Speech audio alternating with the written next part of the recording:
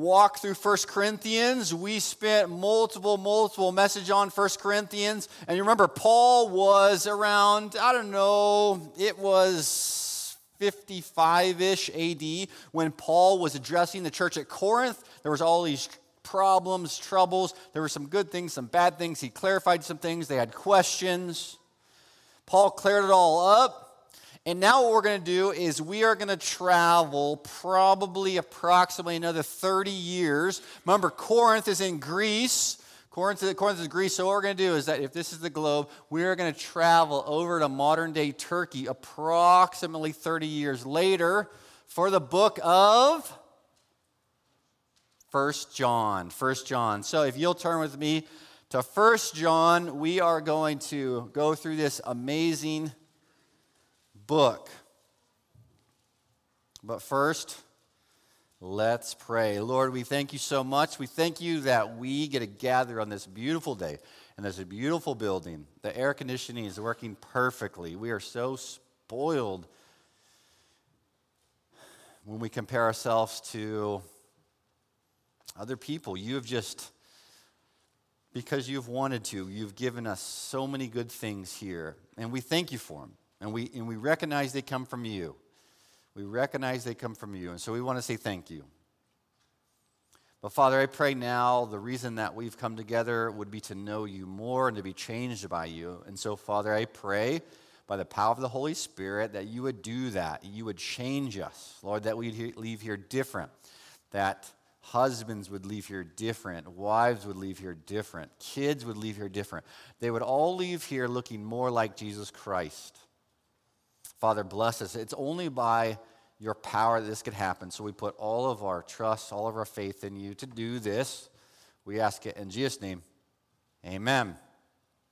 In the movie Ford versus Ferrari, the whole movie is about Ford trying to develop this supercar to beat Ferrari in the 24-hour of Le Mans. And so there's this buildup, and Ford is going through car after car, and they're just trying to increase the horsepower. Finally, they get to the 24-hour of Le Mans, and Carroll Shelby is kind of like he's their leader. He's their leader. And so there's this huge competition against Ford versus Ferrari. This actually happened as a true story in the 60s. And so the movie is kind of documenting this race. And so there's a scene in the movie, and it's late at night. The race has been going on for quite a while. And Carroll Shelby goes over. They are pitted right next, or their pit is right next to Ferrari's. And Carroll Shelby grabs a lug nut, takes the lug nut, walks over kind of by Ferrari, and tosses it over to where their area that they would pit, they would bring in the Ferrari, they would change the tires, they would give it fuel. He tosses a lug nut down right on their side. And then he just slowly walks back over to his side. Well, what happened was one of the team members, Ferrari, was just talking. He turns around and he looks down, and there is a lug nut on the ground. And he starts to freak out. And the whole team starts to freak out because what that means or could mean is that this car that's going 200 plus miles an hour flying down these country roads could be missing a lug nut. And so they start doubting, oh my goodness, does this mean the tire's going to fly off? Our driver could die? And it casts doubt into that team. That is what is happening in 1 John. Some people have crept in to this body of believers and casting doubt on who Jesus is. They're casting doubt. Now here's the thing. Let's first set the stage for John. We don't exactly know 100% for sure that the Apostle John wrote the book. But when you start to compare all the facts and you look at it close, you look at church history, you look at theologians as they looked at it, and consensus is that actually John the Apostle wrote 1 John. We also don't know exactly the church or the group of churches that it was written to. But we think, when we compare Scripture, we think that it was this group in Turkey. It was maybe a small couple house churches that John oversaw. And we think that it was written around 80, 85, 90 AD. We're not exactly sure because John is just something about him. He doesn't come in large and in charge and say, I, John, wrote this letter and this was the time. He is very kind of elusive. So we kind of have to compare and okay, what did he say there? Wait, what was going on here? Wait a minute. We compare the book of Revelation. We see the churches that are talked about in that, and we come all together. And I think we could say with some confidence that John the Apostle wrote the letter. One author thinks that he was in Ephesus when he penned the letter, and it was to this group of churches in modern day Turkey around 85 AD. Now, don't get hung up on that because we know that the letter is written to Christians, and we also are Christians. And so even though a crazy amount of time has come from when this was penned to now, this has got so much stuff in here for us. So we want to look at this. And so here's the idea. One of the thoughts is that what was going on is that there were some false teachers that were teaching some heresies. And so one thought is thinking that there are some false teachers from without that infiltrated the church and started to spread some lies, some false teaching. But another theologian, when he looks at it, he compares and he says, you know what? These churches, these members wouldn't have been so easily duped for someone from outside. We think what happened was, in this body of believers, that there was some prominent teachers within the congregation. They started to get led astray from false teachers without. They were already in the congregation. They started to sow some false doctrine. It gained some traction. And now we've got heresy in the church. And so what John is doing is that he's writing to this group of believers that he oversees, and he is going to address some of the issues that are plaguing this church. Let me read to you this. This is a quote. Quote, "It is clear from the internal evidence of 1 John that a developing schism within the Christian community led to its writing. The difficulty had already reached a point where some members, including teachers, had separated themselves from the others and were in the process of setting up their own community. Although the breach was complete, the dissidents continued to keep in touch with the rest of the membership, and they were actively trying to entice them to join the new group." Okay? So, imagine that there is, someone on here, and they start to say,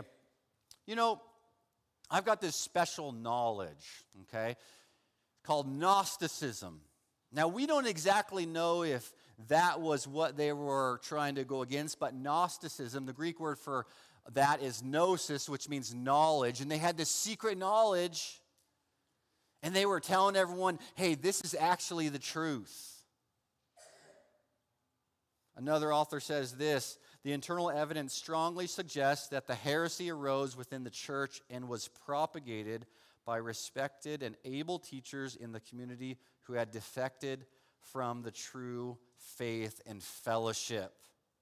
So, someone starts to propagate lies. Now, here are some of the lies that were floated around that time. Now, we don't exactly know the person or the complete thinking of the false doctrine.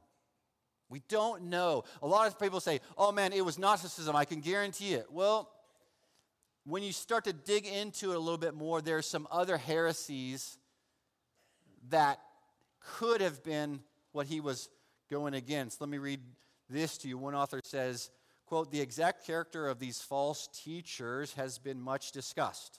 Many have thought they were Gnostics who held to a strict dualism in which spiritual and material things were sharply distinguished." So what they would say is that the flesh is bad, the Spirit is good. They would distinguish a difference.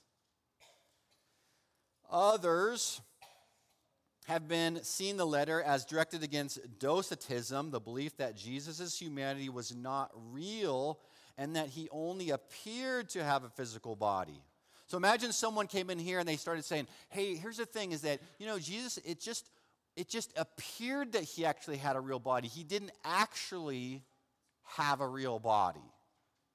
And some people, who might like this certain person, it's like, oh, okay, that's interesting. I've never heard that. It says, quote, often, too, the letter is thought to refute the heresy of Cyrenius. According to church tradition, Cyrenius lived in Roman Asia and was strongly opposed by the Apostle John. Cyrenius taught that Jesus was only a man and that the divine Christ descended on Jesus at his baptism and left him before crucifixion. So imagine that. You have someone within the church saying, hey, listen, the Spirit of divine Christ descended on Jesus at his baptism and left him before his crucifixion. That is a major, major problem. And here's what you'll know. Anytime someone wants to cast doubt in your spiritual life, what they will do, if they are skilled, if they are really used by the enemy, is they will always come at your foundation. And your foundation is Jesus Christ. They'll start to say things like, did Christ really exist? Or was he just a person and they collected a bunch of thoughts about him and now that is what Christianity is? One author says this, quote, Gnostics, from the Greek word gnosis, was an amalgam of various pagan, Jewish, and quasi-Christian systems of thought, influenced by Greek philosophy, especially that of Plato. Gnosticism taught that matter was inherently evil and spirit was good. The philosophical dualism led the false teachers whom John confronted to accept some form of Christ's deity, but to deny his humanity. He could not, according to them, have taken a physical body since matter was evil. The denial of the incarnation is Gnosticism took two basic forms. Some known as Docetists, from the Greek verb dokio, which means to seem or to appear, taught that Jesus' body was not a real physical body, but only appeared to be so. So, there's a church, there's a group of churches, influential people in the church start to teach some false doctrine. And so now we're setting the stage for right when we start to read 1 John.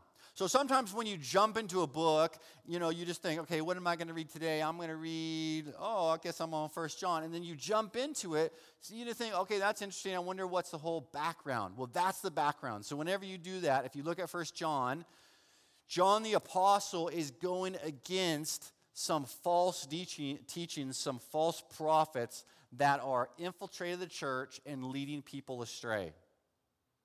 That's the background. But here's the thing, Matthew 24:24 says this, for false Christs and false prophets will arise and perform great signs and wonders so as to lead astray, if possible, even the elect. Jesus said there will be false prophets, false teachers. They are going to come. They're going to throw a little doubt. They're going to be like Carol Shelby taking that lug nut, tossing it over there, and Ferrari's freaking out, casting doubt on, are they doing the right thing? Sometimes that might happen to you. If you think, I got some time to kill, I'm going to watch the History Channel. You're on there and you say, what comes up? Oh, it's all about the life of Christ. And you think, okay, this will be interesting. And you watch it, and then you start to see the seeds of doubt are sown into that whole documentary about, was Christ real? Did he actually really raise from the dead? And you're like, getting a little bit jammed up inside. Like, wait a minute. And then a little seed of doubt creeps in, like, man, have I been duped? Have I been tricked? See, the enemy wants you to doubt Christ. He wants you to doubt Christ because the forgiveness of sins lies with Christ, and it lies with an accurate understanding of who Jesus Christ is. Jesus Christ is fully God. In the beginning was the Word. That is Jesus Christ. Fully God. Always was. Always will be. He never had a beginning and he will never have an end. Can I get an amen? That's Jesus. But the Bible says this, is that Jesus, fully God, became man, became flesh, and he dwelt among us. He took on a body, a real body. And so when we read 1 John, starting in chapter 1, you're going to see the Apostle John, he's trying to say this. Listen, Jesus was real in every sense of the word. Let's dive into it. That which was from the beginning, which we have heard, which we have seen with our eyes, which we looked upon and have touched with our hands, concerning the word of life. The life was made manifest, and we have seen it, and testify to it, and proclaim to you the eternal life, which was the Father, and was made manifest to us.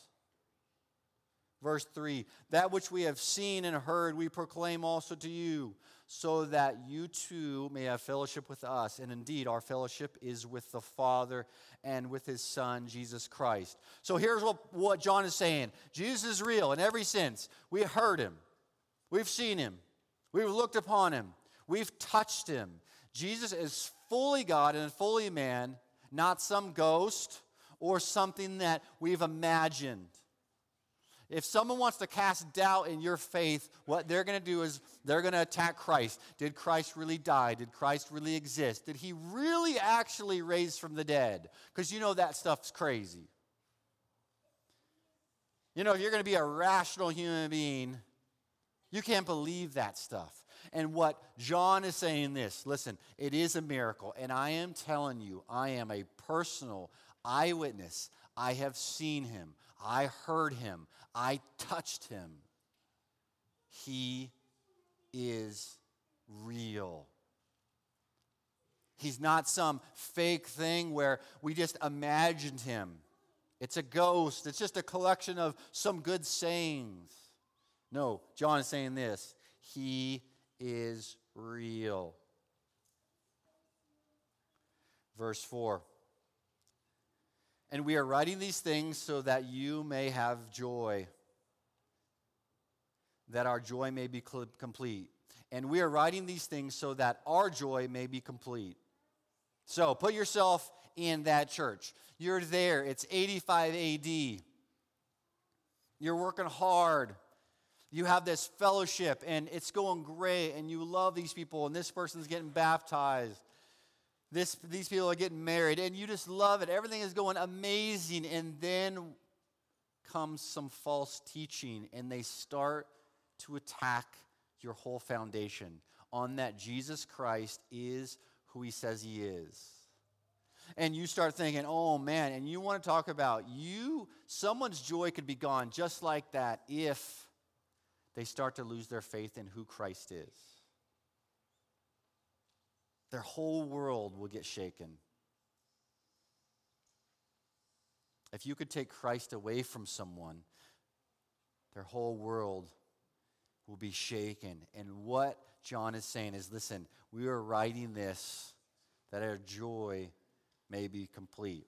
And so here's the thing. Here's the application. Saint, if your foundation in Jesus Christ has been shaken, if doubt has creeped into your mind, if you've watched a movie or a documentary or someone has said something and, there's something in the back of your mind and you realize, you know what? Man, my faith has been shaken. I would say this letter is for you. And I'm going to preach it so that your joy may be complete. Verse 5. This is the message we have heard from him and proclaimed to you, that God is light and in him is no darkness at all. Look at that. The message we have heard from him, we proclaim to you. John is saying this, I have firsthand knowledge of what Christ said, and I'm telling you, I got it directly from him, and I'm giving it to you. Now, the beautiful thing is this, is that John got this directly from God, and now I am giving it directly to you. That's why we hold God's word above any other here at Russellville Baptist Church, because this is all that matters. This is final authority. This is God's word. And I'm proclaiming it to you. This is the only power. This is where we learn that the gospel is the one that forgives sins. Like, this is what we hold true. This is what we love. This is what we highlight, is God's word. This is what changes people's lives. See, here's the thing. What's happening in our world is that we want to change people's lives. Preachers want to change people's lives. Churches want to change people's lives. And so what they do is they say this: we have to find a way to get non-believers to come into the church. So let's tone down words about sin and judgment and wickedness. Let's get rid of those. Let's get rid of hell. Let's get rid of all that stuff. And what we're going to try to do is we're going to proclaim a different Christ. A Christ that wants to give you a great life now. You come to Christ, everything will be good. You'll be healthy. You'll be wealthy. And then we open the churches, and guess what happens? They get filled. Man, they get filled. You know why? Because people love themselves. People are very narcissistic. They want to be told how good they are. So you start telling them, man, you are a good person. You come on in. Man, you're good just the way you are. Man, you do you. And then you got another church that says, hey, hold on. You know what? Here's the thing. We're going to highlight Christ. We're not going to tone down the message so that more people will come. What we're going to do is we're going to proclaim freedom to the captives. We're going to say this: Jesus Christ loves you so much, but here's the problem. Between you and him, there's a huge problem, which is called sin. There's sin in your life. Someone says, well, wait a minute, who are you to tell me that I'm a sinner? Well, here's the beautiful thing, is that Jesus Christ told you that you're a sinner. He's the judge, and he's warning you that if you die in your sins, you'll have to pay for them for the rest of your life. Isn't that love? Because love is this. Love is telling the truth. And so Jesus says this: come to me and I'll forgive it. There's churches doing that also all across the world. They're proclaiming God's word. They're not going to tone it down. They're not going to mess with Christ. They're going to proclaim the word just like they heard it from Scripture. Have you ever played that game, Telephone? Kids, raise your hand. You know what? Have you ever played Telephone? Max, have you ever played Telephone? So here's the game of Telephone. You know, me and Grayson and a bunch of other people would line up. And I would say this. So I'm going to start off, and I'm going to say something into Grayson's ear, and then we're going to let it travel through 30 people. And then at the end, the last person is going to say what I said. So I'm going to say something like, and then Grayson's going to say it to the next person, and the next person, the next person, the next person. And the idea is that we want to keep the message pure all the way through so that at the very end, we say the same thing that I said. But everybody knows in the game of Telephone, there's always a jokester in the midst. Tony, is that true? It is true. There's always a jokester. About halfway through, I'll say something like, you know, Russellville, Missouri is awesome. And then halfway through, someone will deliberately change the message. And it usually has to do with a fart or something. And you think, well, how did that, what are you talking about? You messed up the message. I proclaimed a message, and then someone halfway between messed up the message. Well, here's what John is saying this. Listen, I am not messing up the message. I am proclaiming firsthand exactly what Christ said, who he is, and what he said. and most importantly, what he did. Look at verse 6. If we say we have fellowship with him while we walk in darkness, we lie and do not practice the truth. Here's how to spot a liar. If we say we have fellowship with him while we walk in darkness, we lie. We're a liar. If someone says this, you know what, I have fellowship with Christ. I have fellowship with Christ. And you look at their life and you ask them about it and you see that they're going completely against Christ. Their life is full of sin. They're a liar. They don't know Christ. Verse 7, but if we walk in the light as he is in the light, we have fellowship with one another, and the blood of Jesus, his son, cleanses us from all sin. Amen. We walk in the light.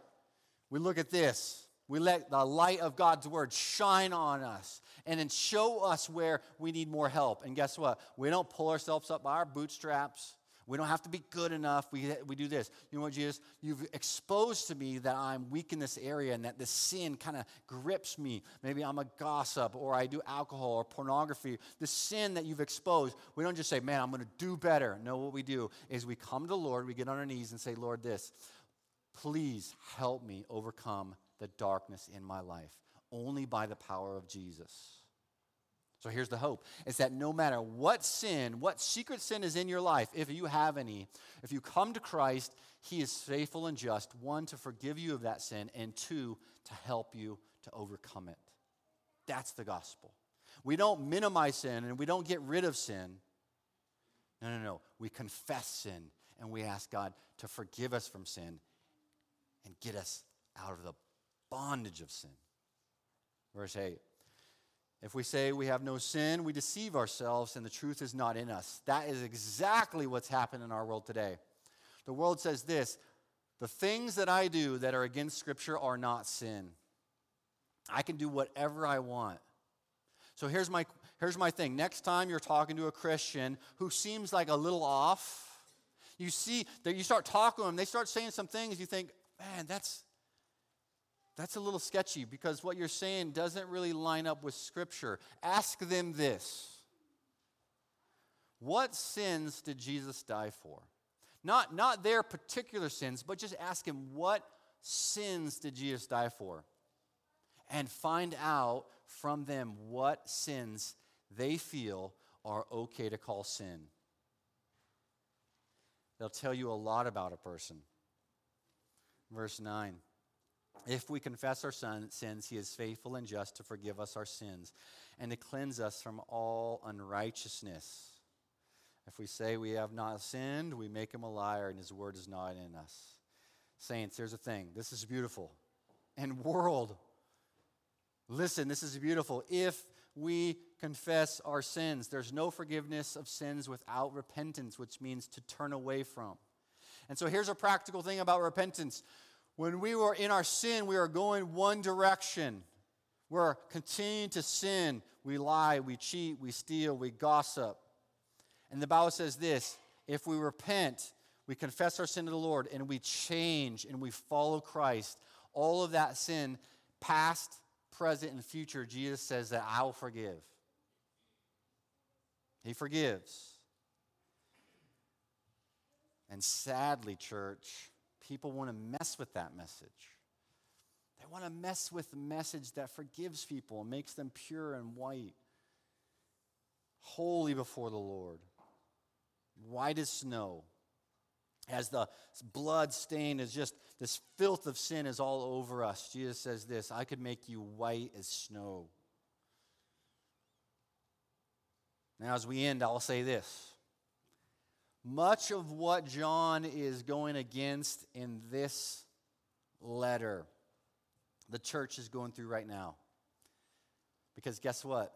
Our adversary knows where to attack. He knows where to attack. And he's going to attack Christ. He's going to attack Jesus, the Savior, the fully God, fully man, Savior of the world. That's where he's going to attack.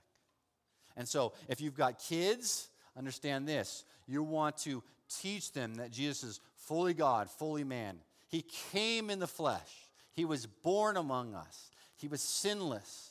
And he died a substitutionary atonement death for us. Parents, you are the main spiritual leaders of your kids. I served as a kids pastor for 4.5 years at a large church in California. And I would still say this, I was not the main spiritual leader of all the kids. I would always tell the parent, listen, you are the main spiritual leader. Now, what my job was, the kids pastor, was to come alongside the parents, love on them, help them, give them resources, teach their kids when they came, but I only had a tiny, tiny, tiny bit with each of their children. My team, we only had a tiny bit. It's the parents who have all the time. The parents who are driving the kids to baseball practice, to home, to dance, to back to home, to school, who are sitting together eating food. Parents, it's on you. It's on you.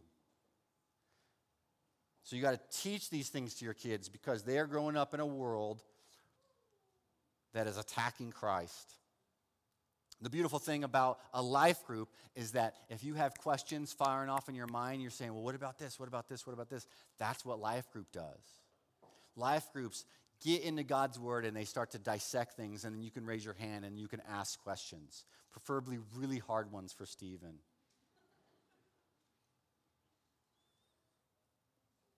We need to know Christ. We need to proclaim his word. Just as I have done to you, parents, proclaim these things to your children. Let's pray. Father, we love you. We thank you. We proclaim that you are in charge. Lord, this is your world. This is not Biden's world.